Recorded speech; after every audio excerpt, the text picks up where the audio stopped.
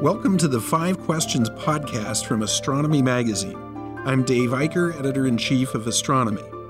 Every few weeks, I'll share the thoughts and research of the world's greatest astronomers, astrophysicists, cosmologists, and planetary scientists with you in these unpredictable moments of Q&A. 5 Questions for David Helfand is brought to you by Celestron.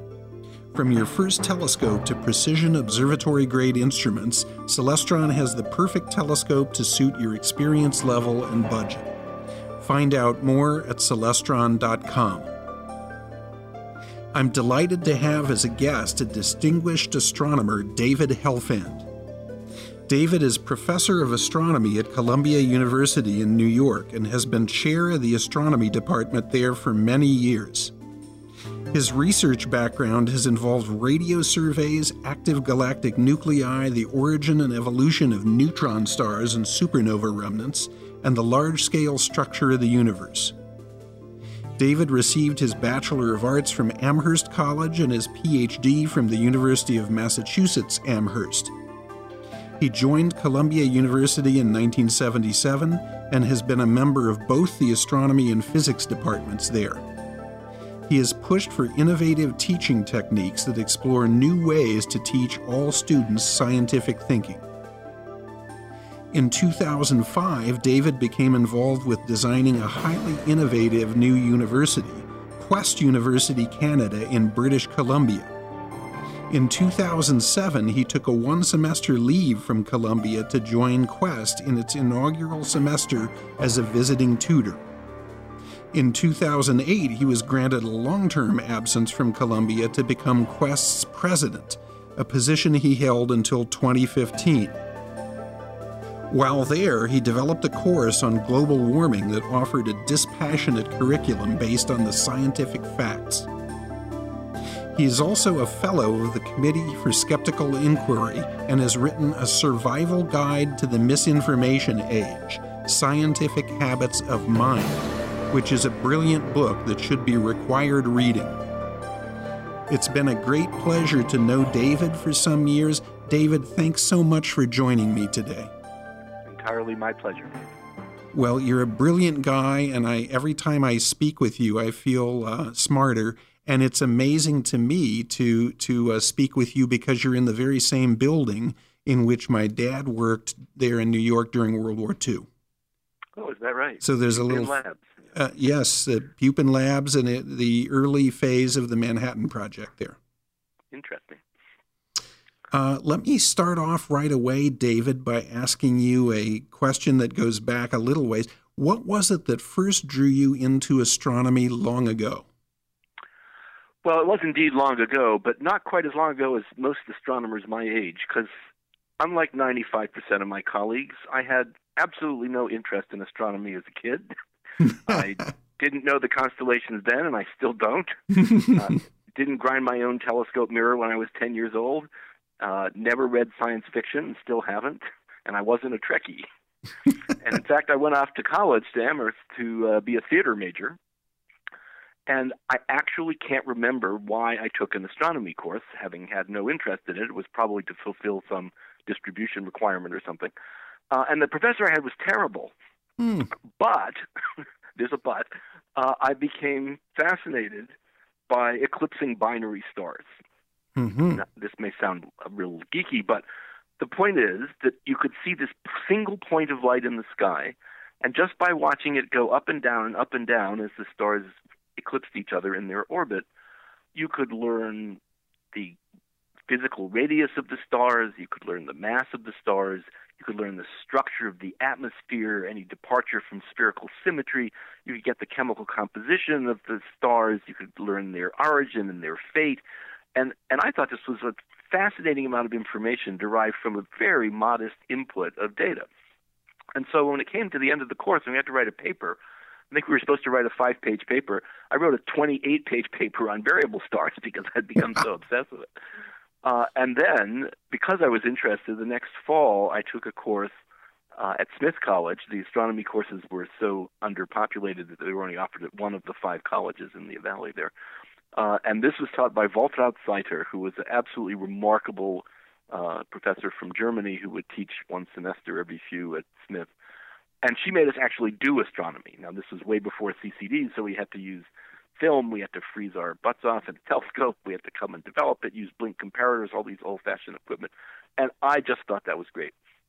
And at the end of the term, she said, "So, you have all been very good, and I think it is time we take you where astronomy is actually done." And she pulled there were 8 of us in the class. She pulled 8 plane tickets out of her pocket to Arizona. Oh, my gosh. And it used to be, this was before global warming, too, so it was really cold in western Massachusetts in the winter. And we had January, we had 10 days in Arizona where we visited all the observatories, went up in the daytime, went up at night, got to talk to the astronomers. And I thought this was just terrific, and it was warm, too. And on the last night, we were on our way out to Kip Peak again with Bart Bach. And I was in the back of the car he was driving. And he said, "So, is anyone here considering becoming a professional astronomer?" And I said, "Yeah, I'm sort of considering this now. This has been pretty good." And he said, "Okay, so suppose you're called to testify before Congress," which is ironic because I was recently president of the AAF and did have to testify before Congress. He said, "Suppose you have to do that and justify why we spend public money on this basically useless occupation." So this was during the Apollo period, and I started off on all the technological spin-offs, microcomputers and dried orange juice and all the great stuff that came out of the space program. And he said, no, you shouldn't do that. The technical spin-offs may come or they may not, but the reason we do this is the same reason we support symphony orchestras and opera companies and poets, because it distinguishes us as human. And I thought, ooh, I like that motivation. Mm-hmm. I became an astronomer in the backseat of that car that night. I did not know you had the connection to Bart Bach like that. That's amazing. Well, what a guy he was. But it was an important moment for my life. Yes. Well, that's fantastic. Well, you've been associated with Columbia for 41 years and chair of its astronomy department for much of that time. Can you describe what's the astronomy curriculum and the experience in astronomy for students like at such a prestigious and important university? Well, it certainly evolved over the 41 years that I've been here. And I think it's evolved in a way that more of higher education should evolve. Throughout most of human history, information has been limited, difficult to access, and expensive. I mean, picture the medieval scribe copying Aristotle by candlelight, and after a year he puts the book in the monastic library where no one else had access to it, right? That's limited information, expensive and difficult to access. Mm-hmm. But now, of course, we live in the exact opposite situation. Everybody carries around in their pocket access to 3 billion web pages with basically the whole store of human knowledge on them. And so what education needs to become is about the process of asking good questions, not about the answers that you regurgitate because you memorize them and then spit them back when the professor asks for them. So our courses are really evolving more towards skills-based courses than content-based courses. Now, of course, there's some content. Students have to take a lot of physics and math, and they take courses about what we know in astronomy.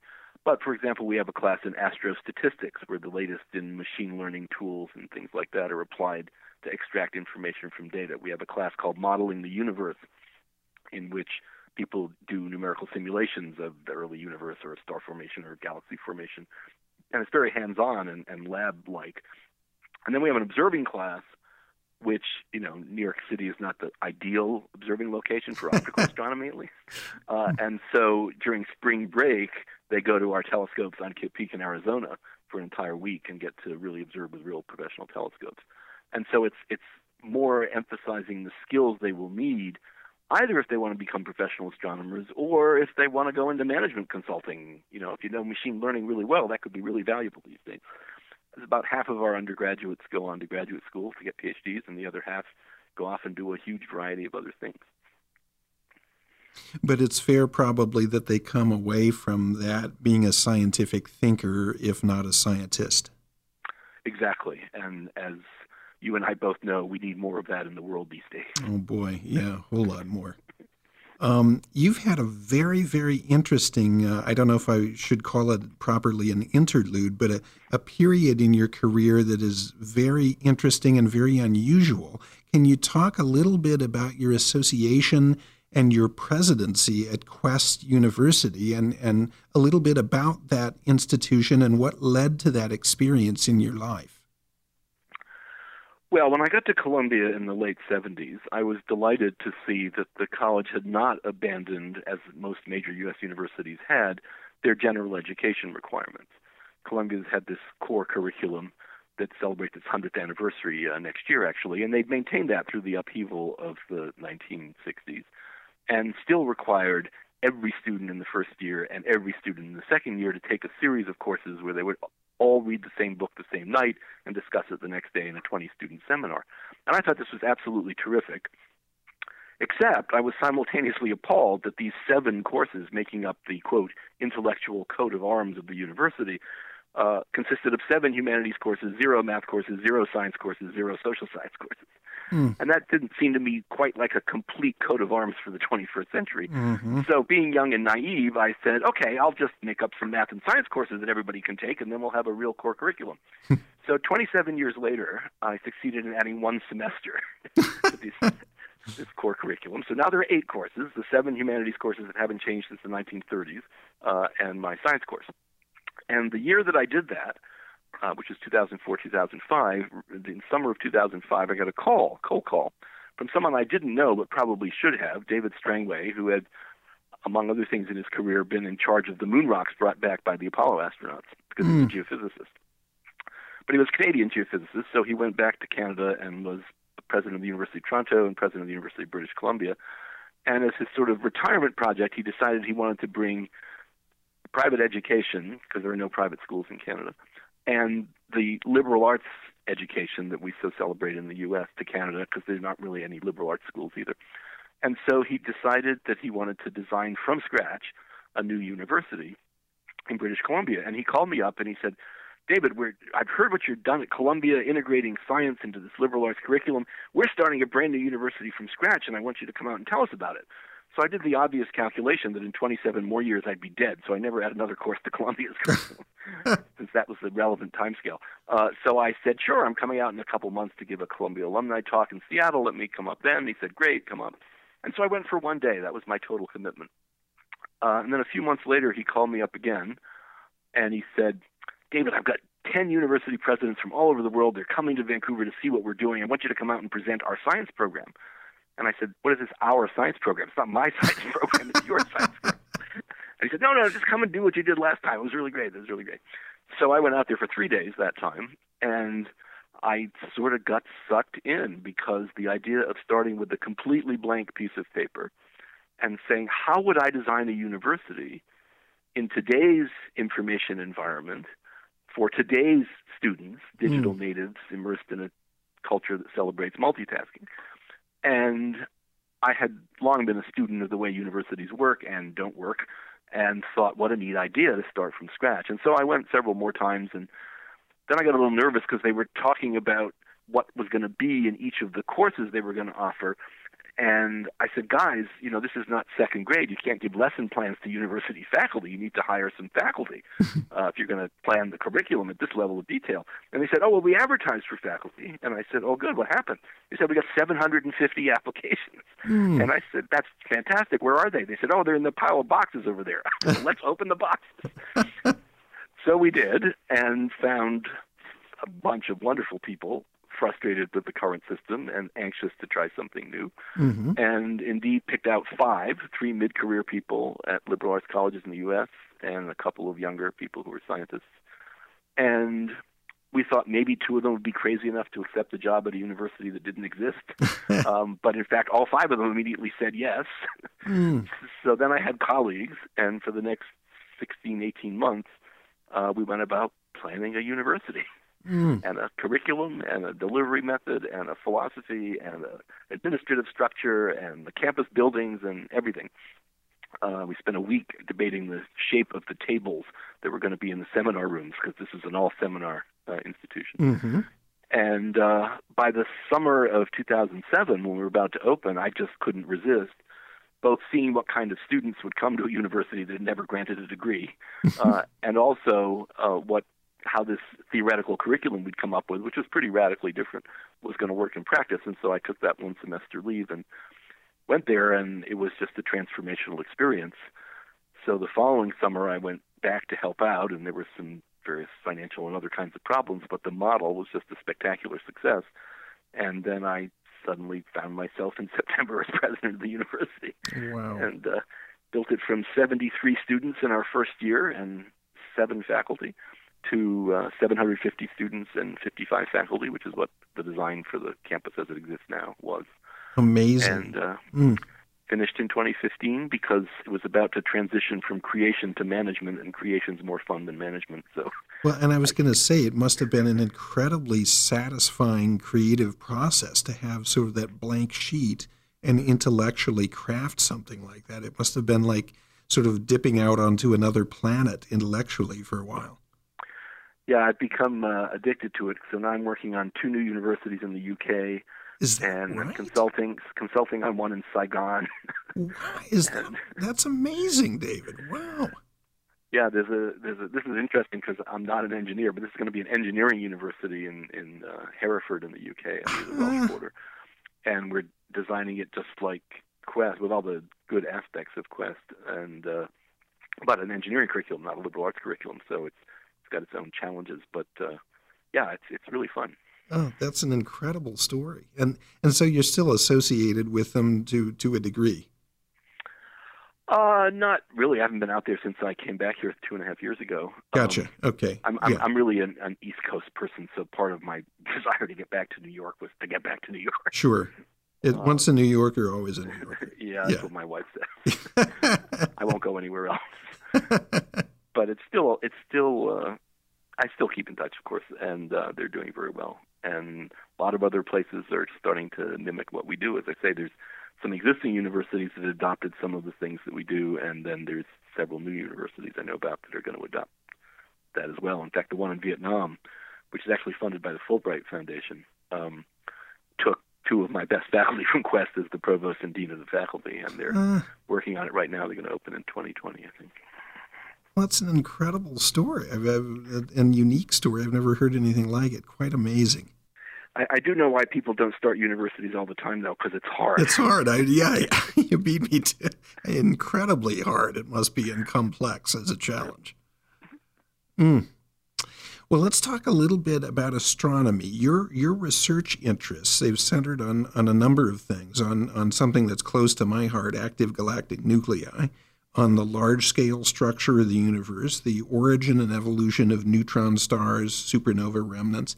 Can you describe what got you interested in some of these areas of research in astrophysics that you've done, and why do you find those illuminating and exciting, and what have you learned from them?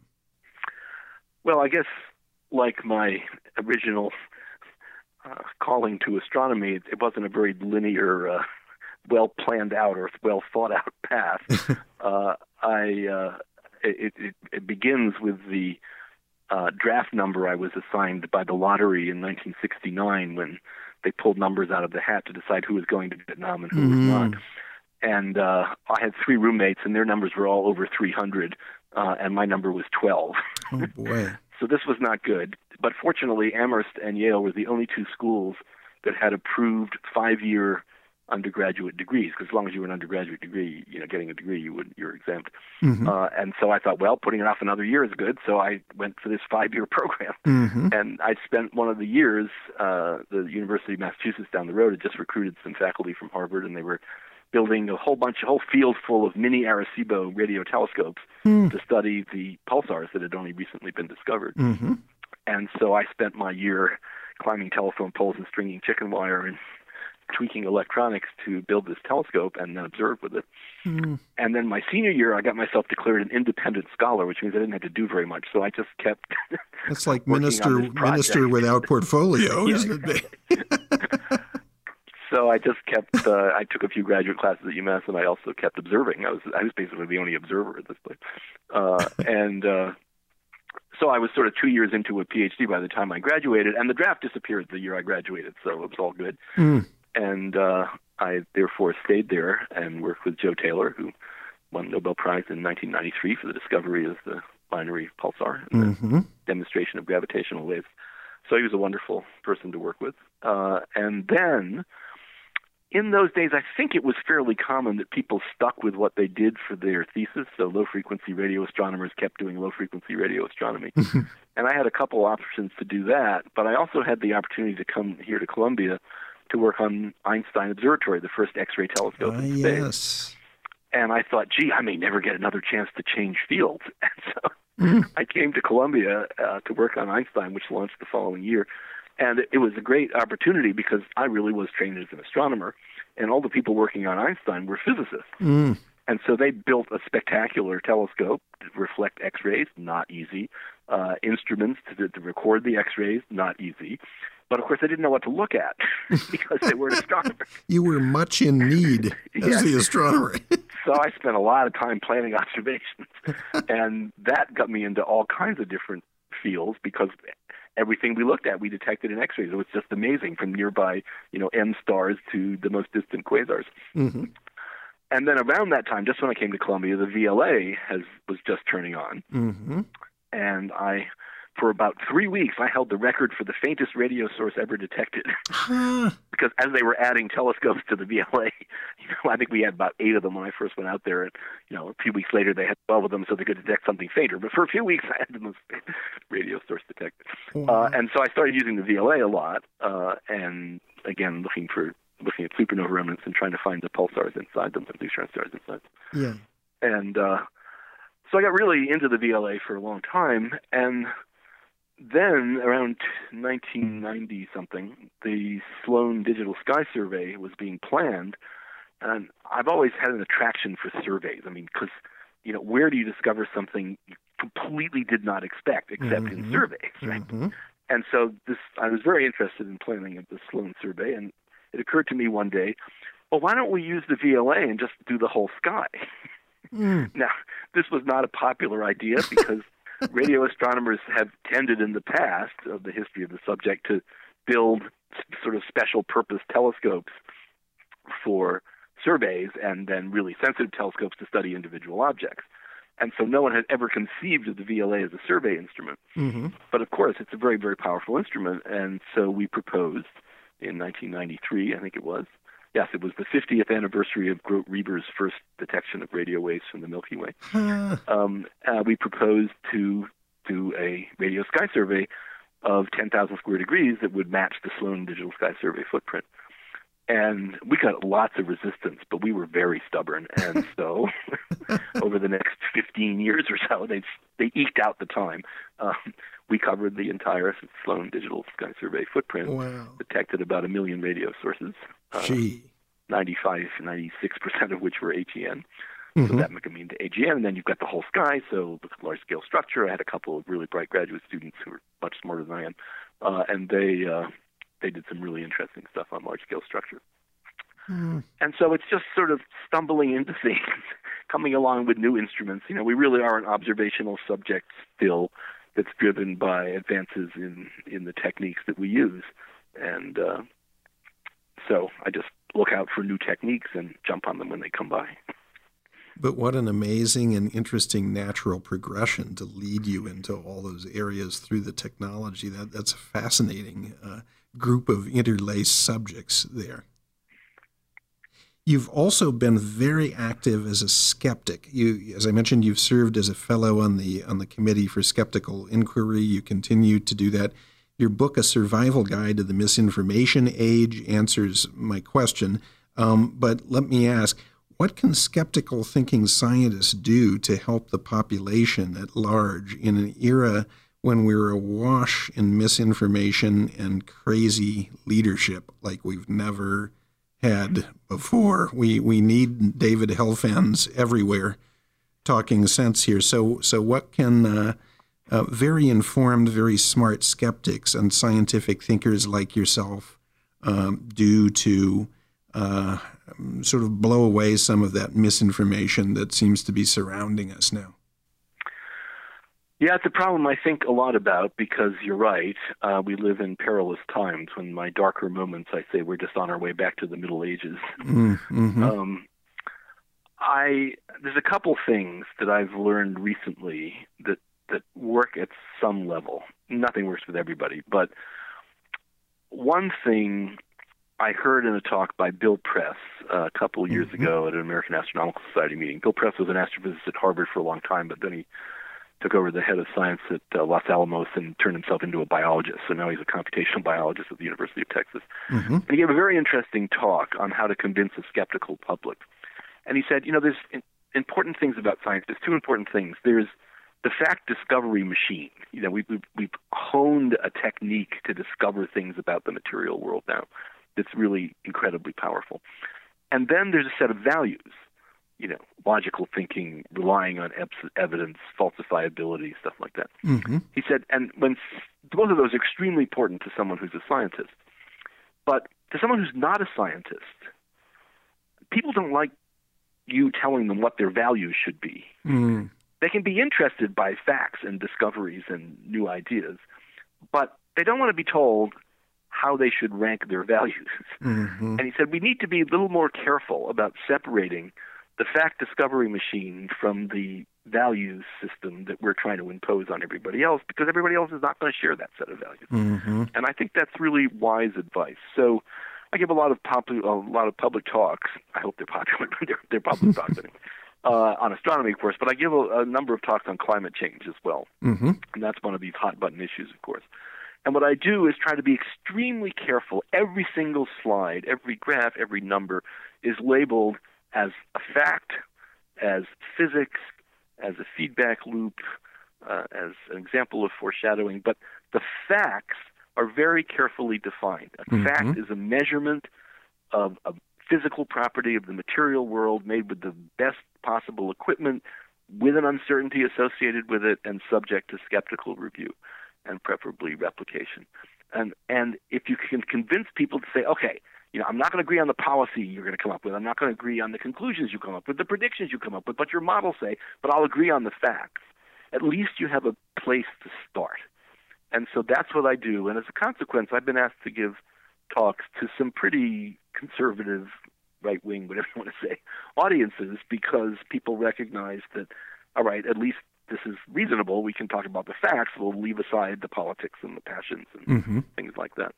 So that's what I've been trying to do. Now, if you have people like Scott Pruitt who doesn't accept facts, then you're just in big trouble. And I think only political action solves that problem. But as a scientist, I think being true to the facts and being careful and not overstating what you know.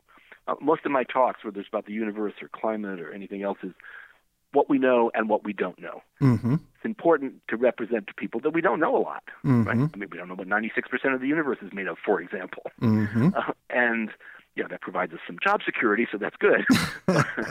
But the point is that coming across as knowing everything or having the system that will know everything is a real turnoff to people and doesn't help them win them over to your side. Well, words of wisdom in a very perilous time, and I wish you well, and let us know here at the magazine what we can do ever to help, because we need to get the voices of the David Helfands of the world out there in every way we can. And it's been a real pleasure to have you in this podcast interview, David. It's great joy every time I talk to you. You're a brilliant person, very wise person as well, and that's a combination that doesn't exist even in every smart person. So you bring a lot to science, and I hope you keep going for a long, long, long time. And everything you've done at Columbia is fantastic. So thanks for having joined me today. And I want to remind people, look up David's book, which is sensational, especially at this crossroads point in time, A Survival Guide to the Misinformation Age. It's really a great book, really should be read by everyone to have a very clear, cogent idea of how to process this wash of information that's coming over all of us these days. So thanks again, David. It's really a pleasure to have you. I hope you've enjoyed this. And I wish you the best of luck with everything that you're doing. Well, thank you very much. It's certainly been my pleasure, and I hope all your listeners enjoy these podcasts. Thanks, David.